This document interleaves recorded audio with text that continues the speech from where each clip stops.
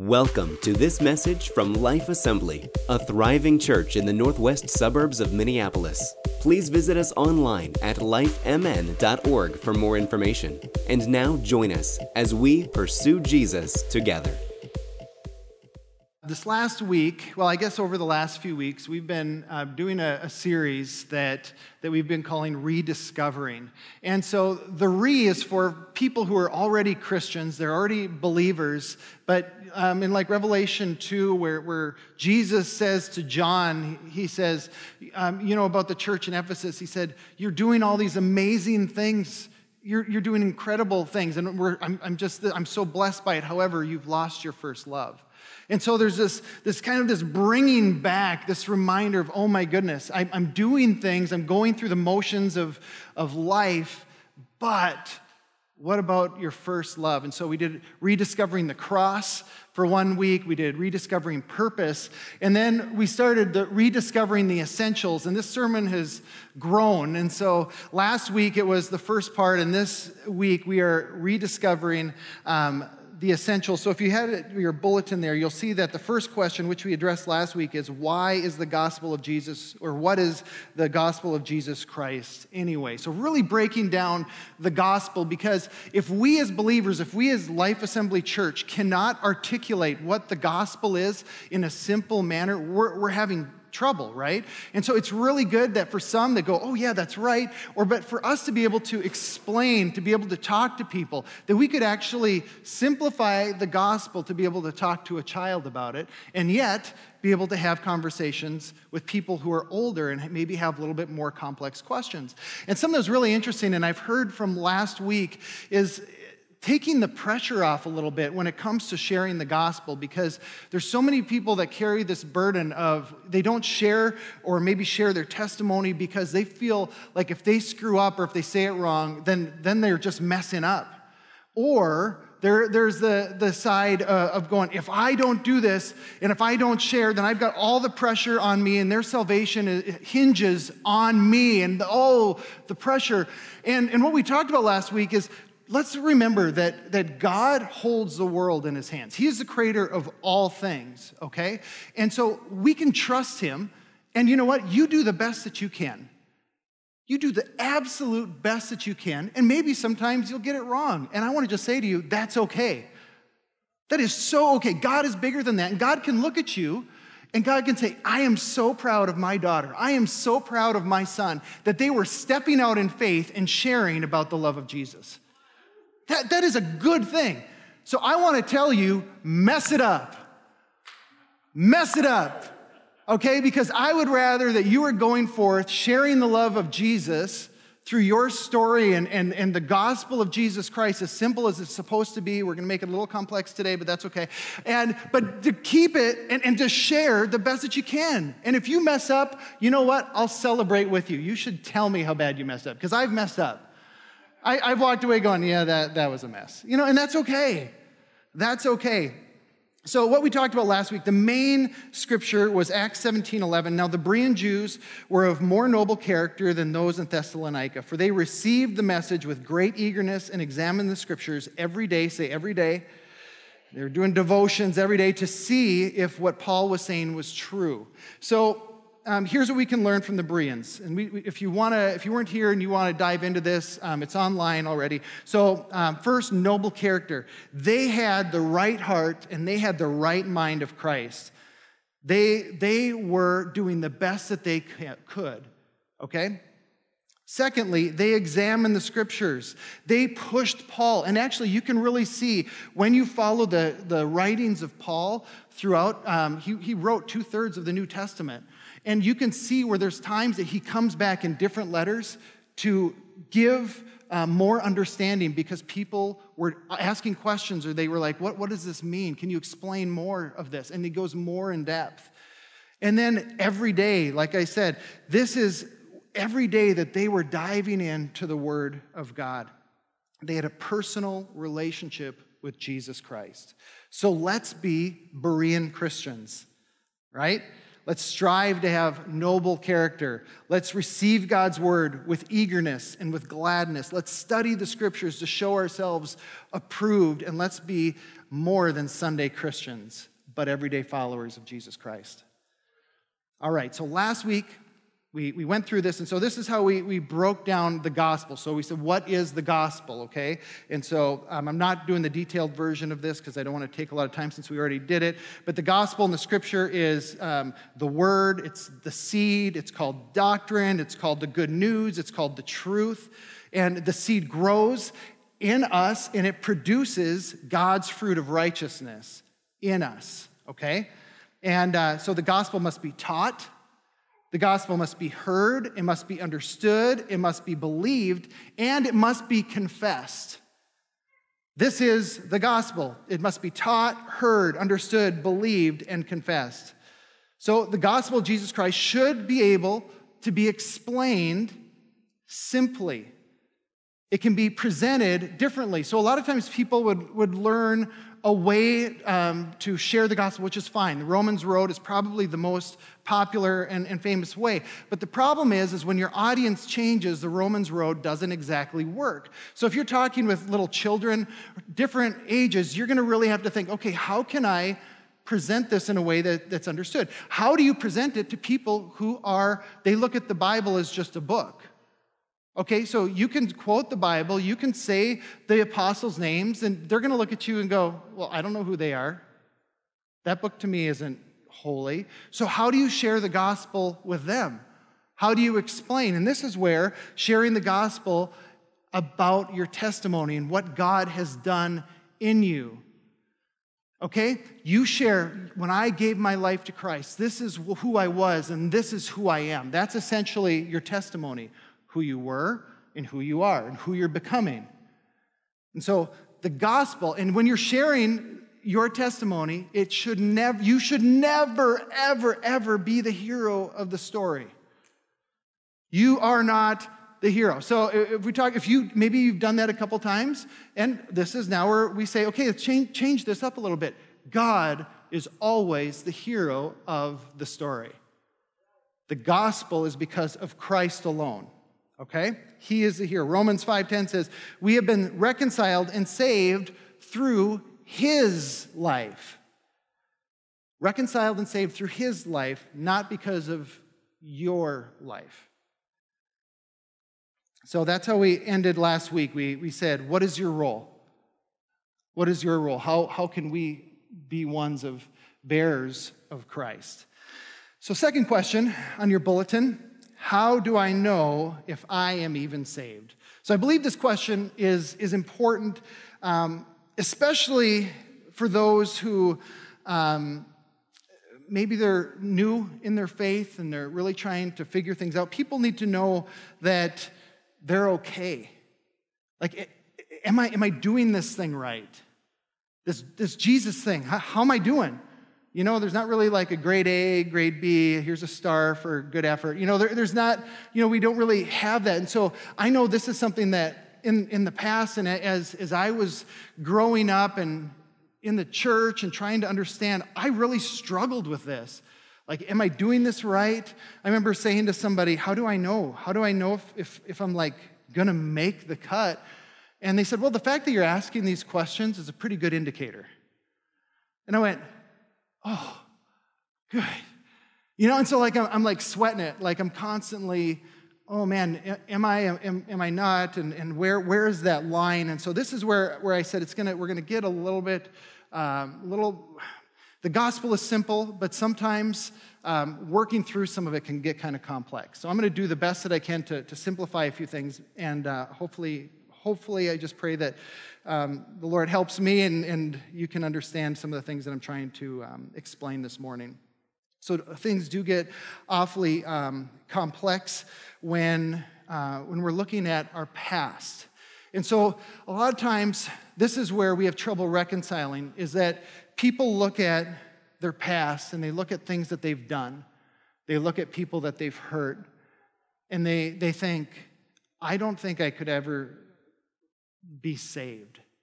I don't think, have anyone ever heard people say something like that? Like, I've sinned too much, I've sinned too bad, there's no way that there could be a place for me. And interestingly enough, I have a neighbor that I was discussing. He found out I was a pastor, and sometimes as a pastor, it's sometimes easier to just not say what you do.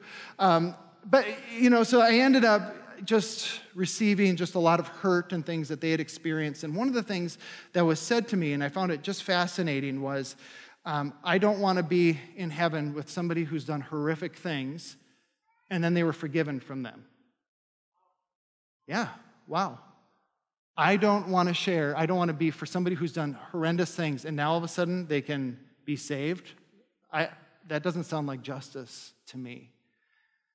And so, this is a very, very important topic. How do I know if I'm saved, or how do we know?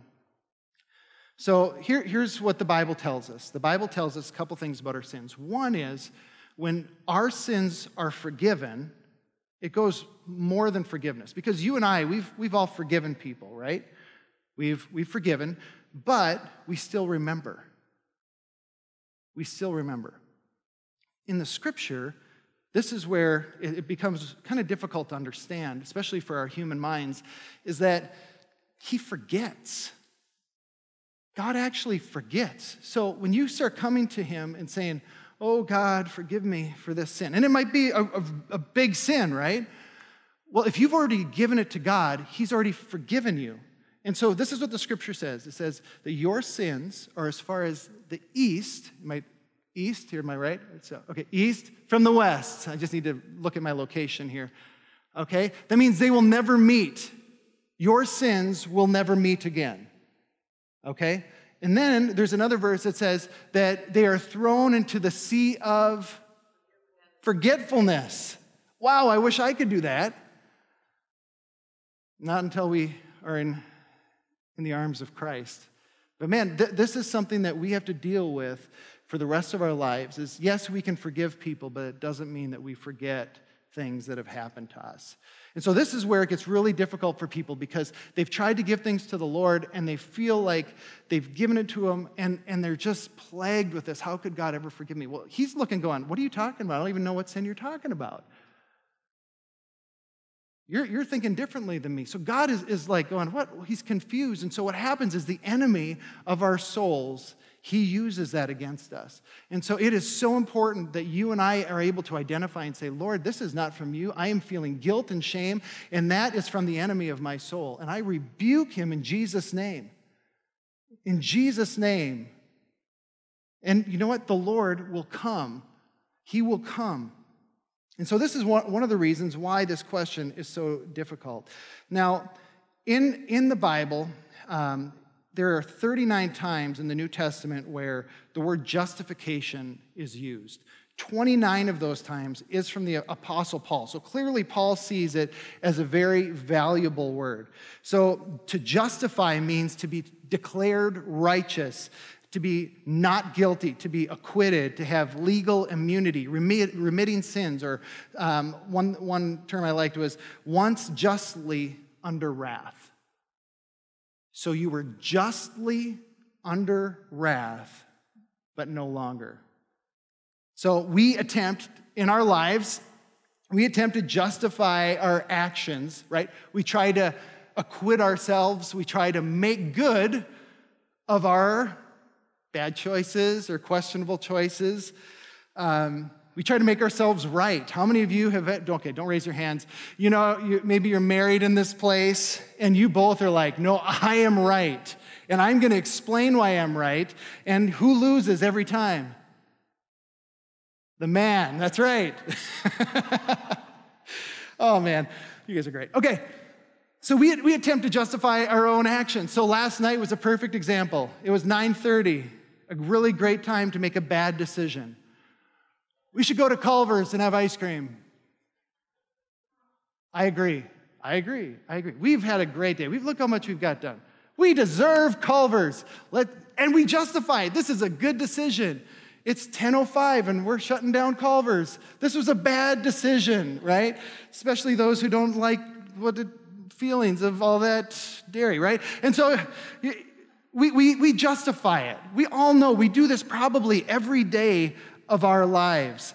Now, I think that one of the best examples that I could think of, and some of you are going to remember this. It was 2013, and there was a 16-year-old boy that him and some friends, they stole booze from a Walmart, and they went home, they got drunk, and then they got in mom and dad's car. It was like a F-350, so a monster truck, and drove through and hit somebody. Was pulled on the side of the road. There was a youth pastor and people that were good Samaritans trying to help. Killed 4 people. It was just terrible. And this kid got off free, except for 10 years probation, so no jail time or anything, because what they said was that he had affluenza, that he was raised in such wealth and that he never knew what the consequences of bad behavior was because his parents were bad parents and they never corrected him, that he actually didn't know any better, and they were able to justify his terrible actions and behavior based on affluenza. And they had a psychologist that talked about this, and this is why. And I mean, the United States was freaking out about this, that the judge was this lenient. And then it's no surprise that 2 years after he was caught drinking, and then he actually had to go to jail. His mom tried to flee the country. I mean, crazy story, but that is justification. We can try and justify our behaviors and make ourselves feel good, because who wants to go to bed feeling bad about themselves, right? So J.I. Packer, who's an Anglican writer, he's got to be almost in his 90s. He's just this terrific theologian. He says, he uses Romans 8:30, and he says, those who God justified, he also glorified. So those whom God acquitted, those who God made right, he glorified them. So here's the quote from J.I. Packer. Note that Paul puts glorified in the past tense. What God has resolved to do is as good as done. So does that make sense? So what J.I. Packer points out is that once we are justified, once we are made right before God, our glorification, in other words, our standing with God, is equal to or considered a past action.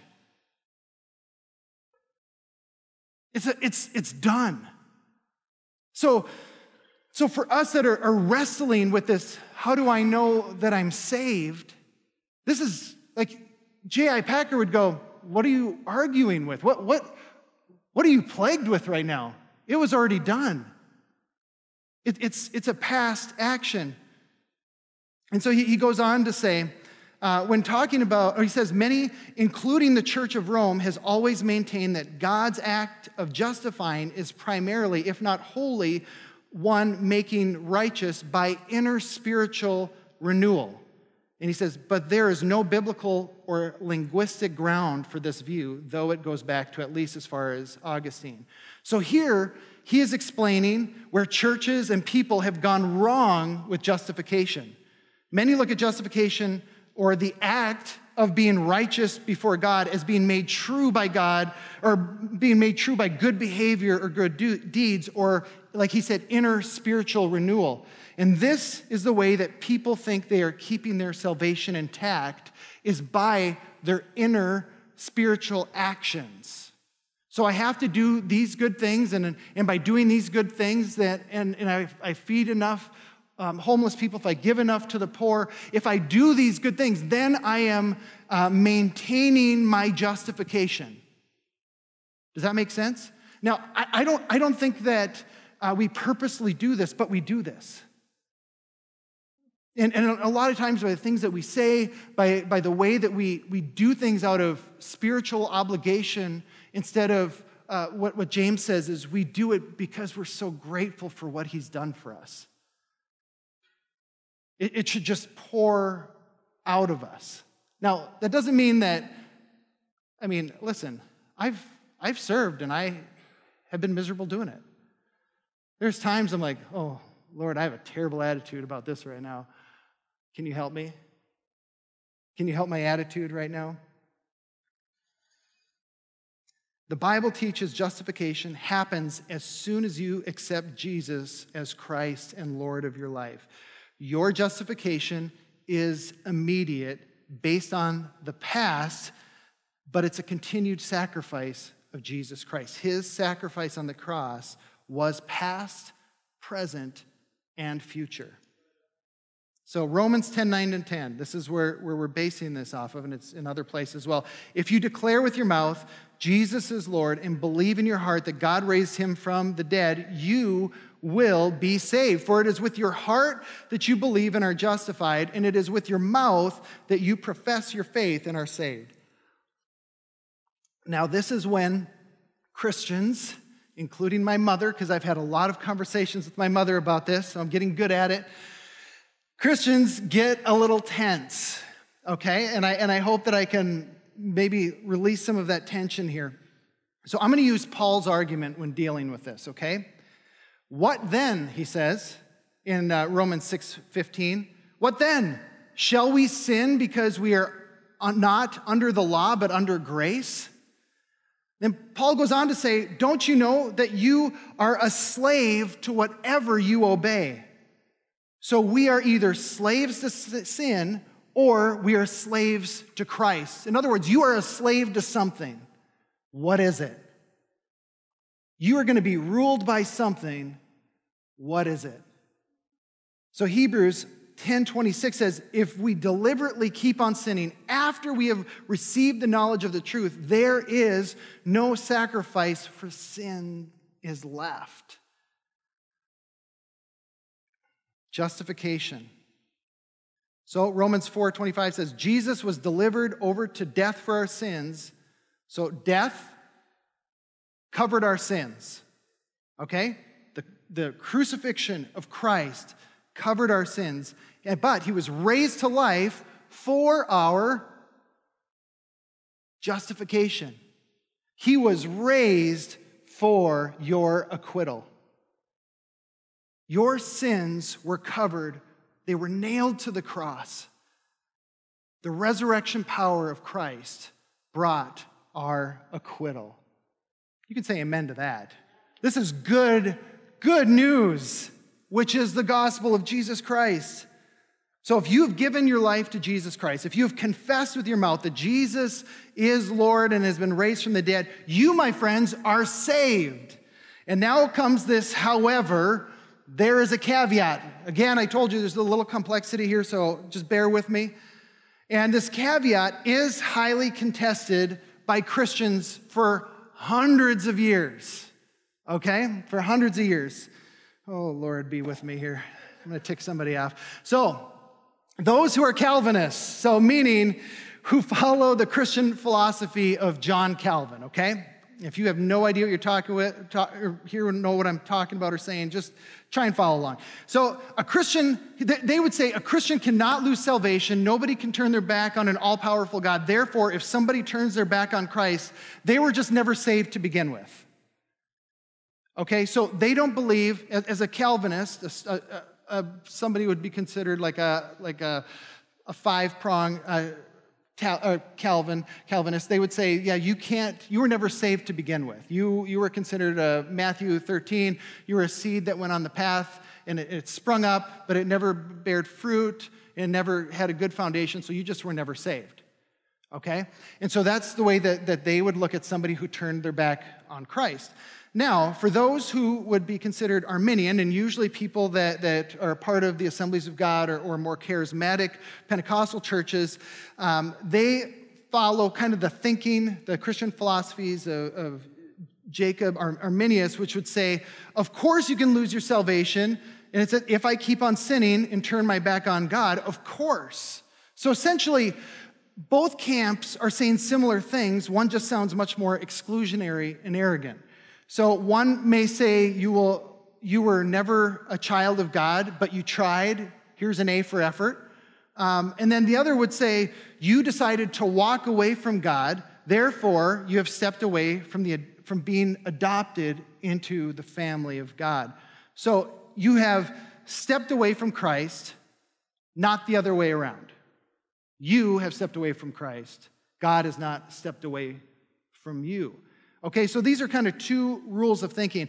And I think personally, and again, this is something that I have been studying reading about for years, been debating with people and friends and colleagues on different sides of the aisle on this, really trying to work this out. But I think the biggest question is, but an impossible question really for us to answer is, at what point does somebody lose salvation?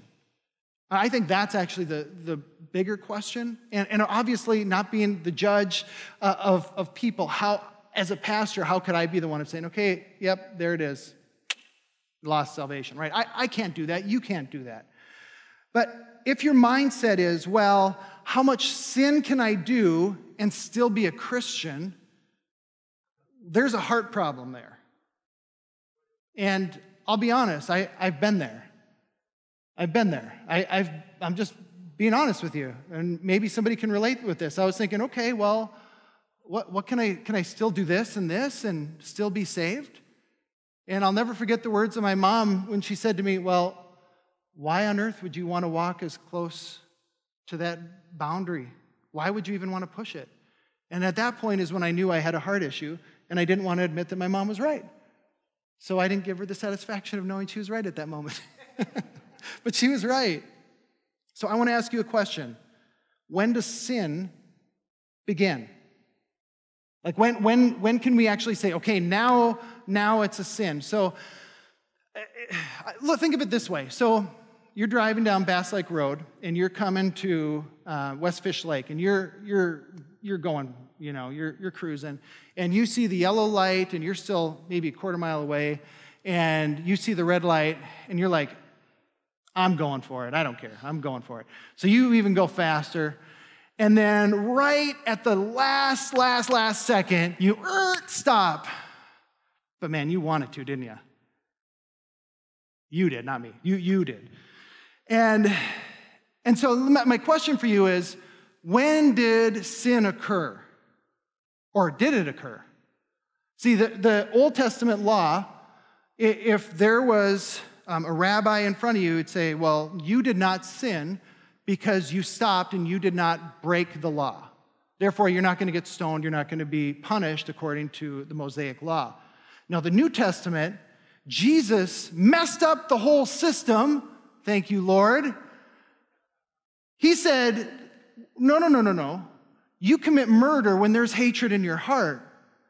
He said, the moment that you look lustfully upon a woman, you have committed adultery already. And as his disciples said, well, who could be saved? And that's where we find out that we all need Jesus. So going back to this illustration,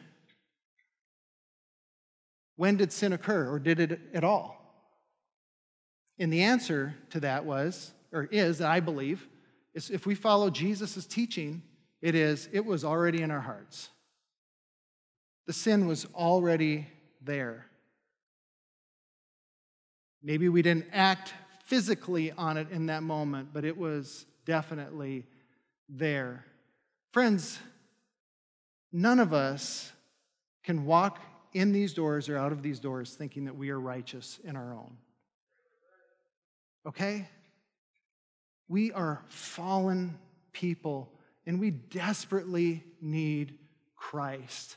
You have been justified. You have been acquitted by Christ. So honestly, I don't care what your view is when it comes to Calvinism and Arminianism. But both of them are human philosophies trying to explain the way that God works. Ultimately, when we pursue Jesus, our minds and hearts should begin to align with the heart and mind of Christ. It is rarely immediate for people that all sins and things that we struggle with just stop. I mean, sometimes there's just amazing miracles that happens with people. And I'm like, Lord, why couldn't that have happened to me? Why did it take me so long to get rid of this and get rid of this? We truly have to put our lives at the feet of Jesus and rely on him to help us, mixed with or along with our own strength. Okay? So if you're one of those that's just like, well, I've been sitting and waiting for God to do it, and my question is, well, what have you been doing? Get up. Start moving. God's going to be working with you. Now, do I believe, does Dale DeMel believe that you can lose your salvation? And my answer is absolutely. Absolutely. I read what it said in Hebrews, that once we get to the point of continuing to sin, it says that there is nothing left. And there gets to be a point in our hearts and our lives where we get so hardened and so hard that the Holy Spirit can't even speak to us anymore. And if that's one of us, if that's people that we know, we need to say, Lord, break my heart. Break so-and-so's heart, Lord Jesus. Make their heart of stone like clay, Lord. You know, I can turn my back on my family. I can turn my back on those that I love, just as I can turn my back on God. There's this fascinating verse, it's kind of hard to grasp sometimes, is Romans 11:32. We have been consigned to disobedience so God can have mercy on us. We have been handed over to disobedience so God can have mercy on us all. There are times that God realizes that some have to experience the pain of what happens when we are on our own, because God knows that's what's going to draw us to Him. And that is where He actually is having mercy on us by allowing us to go our own way. So I hope that makes sense. How do I know if I am saved? If you've confessed, if you've spoken who Christ is, what He means to you, if you've declared Him Lord of your life, you are saved. But you know, when I was in high school and small town, and I remember, you know, my family and my aunts and uncles, and I had all these Christian people, and I remember I was called these names, and I remember being so angry. I didn't even know what they meant, and it had to do with being the Bible, and you know, and I just remember getting so angry and going, I don't have to be like the rest of my family. And I remember thinking, I'm going to be my own person. Anyone ever thought that before? I'm going to be my own. And so I remember in biology class, I set in my heart that I was no longer a Christian. I decided, I'm done. That's it. No longer a Christian. I consciously made the decision to walk away from Christ.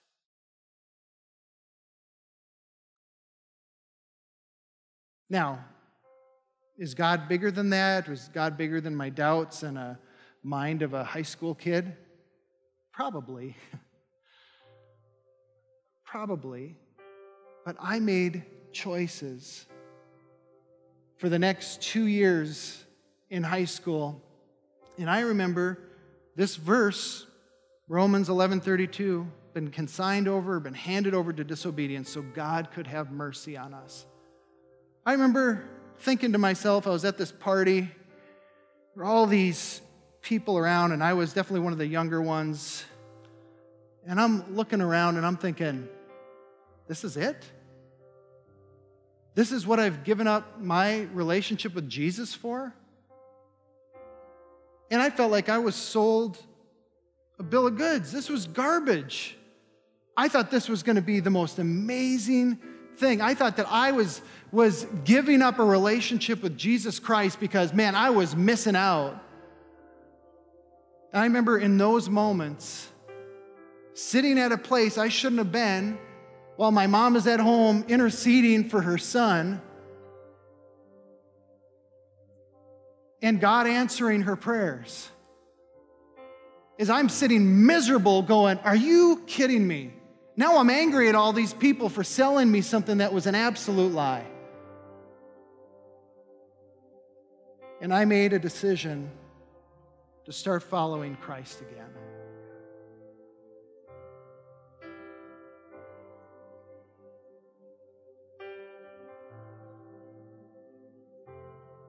In Romans 8, we're told that there's no depth nor height where the love of God cannot reach.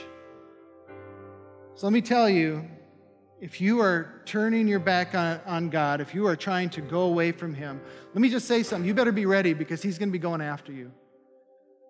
And sometimes it's going to be miserable because He's going to bring people out, like people in our church, who's going to say, you know that Jesus loves you? Because He is going to come after you. The last question, which apparently we need to have another sermon on, what is the church and how do I fit in it? So, briefly, there's two things, and we get to act on this today, and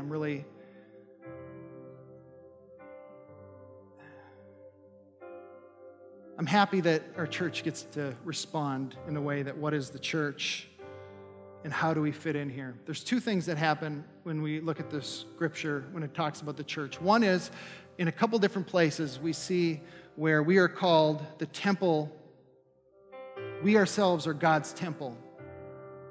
That we are our bodies. When it comes to sexual immorality, Paul says, you are the temple of the Holy Spirit, and don't you understand that corrupts you? Don't you understand that what you're doing, it can actually corrupt you? This is where the Spirit of God is supposed to be and supposed to rest. 1 Corinthians 3:16 says, don't you know that you yourselves are the temple of God and that God's Spirit dwells in your midst? So we see these scriptures where we see there's the Holy Spirit is no longer in the temple per se. We are the temple of God. The Holy Spirit is alive and living and within us, and that's why we can walk and pray and ask the Lord for guidance and strength and power. This is why you and I have these abilities to be able to do that and to call on God, because He's in us and living in us, right? But then, when we read about the church is corporate. We see there's never this moment where you talk about the church and it's talking about an individual. It's always about the church of a certain city, and the people of God, the Spirit of God in them coming together and God working and living through them. And so we as a church corporately come together and we worship the Lord. And we see in Scripture that the church is supposed to take care of themselves. And there's actually this moment where the church was feeding all these people and doing all these amazing things, but they were corrected because people in their own midst were going hungry. And then they formed these deacons, and we see this in Acts where they were now to come together and they were to make sure that their body was taken care of, that the church family was taken care of. This last year, since January, our church, and because some of you dedicate funds to our benevolence fund, we have given out $3,272 this year. This has been for Cub cards. This has been for gas cards when people come and they're desperate, they need food. I've brought somebody in our community, I've brought them to Cub Foods, and I have filled up their entire cart full because of your generosity to benevolence. We've helped multiple people. I don't want to go into detail so nobody is called out here. We gave into the single women's ministry that we had so many people in our church go and serve at. We've in the last couple weeks, we've helped somebody be able to secure housing. There was a single mother with a daughter that she had no place to go, and so we were able to go and secure housing until she was able to get her next check. And I would say about 80%, 70 to 80% is for our church family. And then we have some that we're able to help in our community and do as the Lord brings people to us. Now, why am I bringing this up? Number one is this is very important for us as a church. This is so important for us as a church. You've been listening to a message from Life Assembly. Connect with us online at lifemn.org. And thanks for listening.